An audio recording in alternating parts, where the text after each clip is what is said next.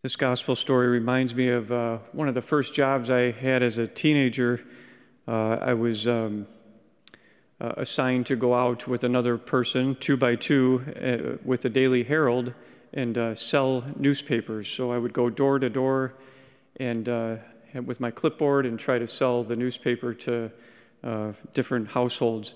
And oftentimes I would, get a simple "No, sorry, I'm not interested." Other times people would say, "Can't you read the sign? It says no soliciting on the door."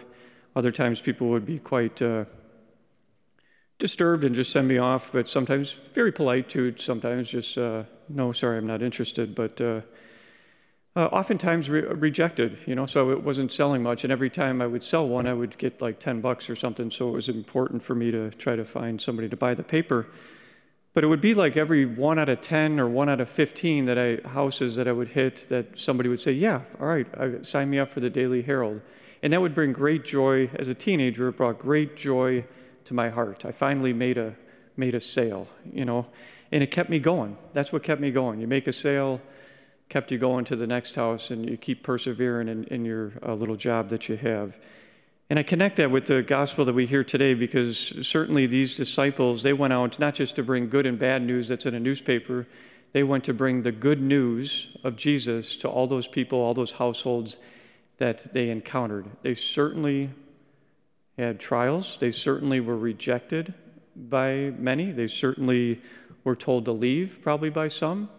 But I have to imagine, too, when people did accept them and said, "Yes, wow, this is great.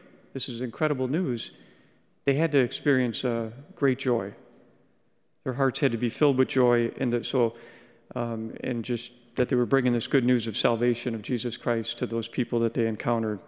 I think maybe the lesson for all of us to reflect on that I discerned on my heart this morning in prayer is just that the joys of bringing Jesus to people out in our life, the joys outweigh the challenge. The joys outweigh all the difficulty or maybe the rejection that we get when we try to bring Jesus to other people. It's going to happen to all of us. It's happened probably to everybody here.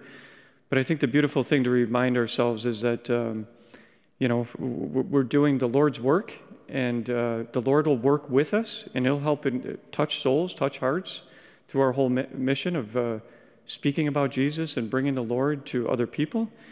So we don't have to always worry about all the rejection or not having everybody like us all the time.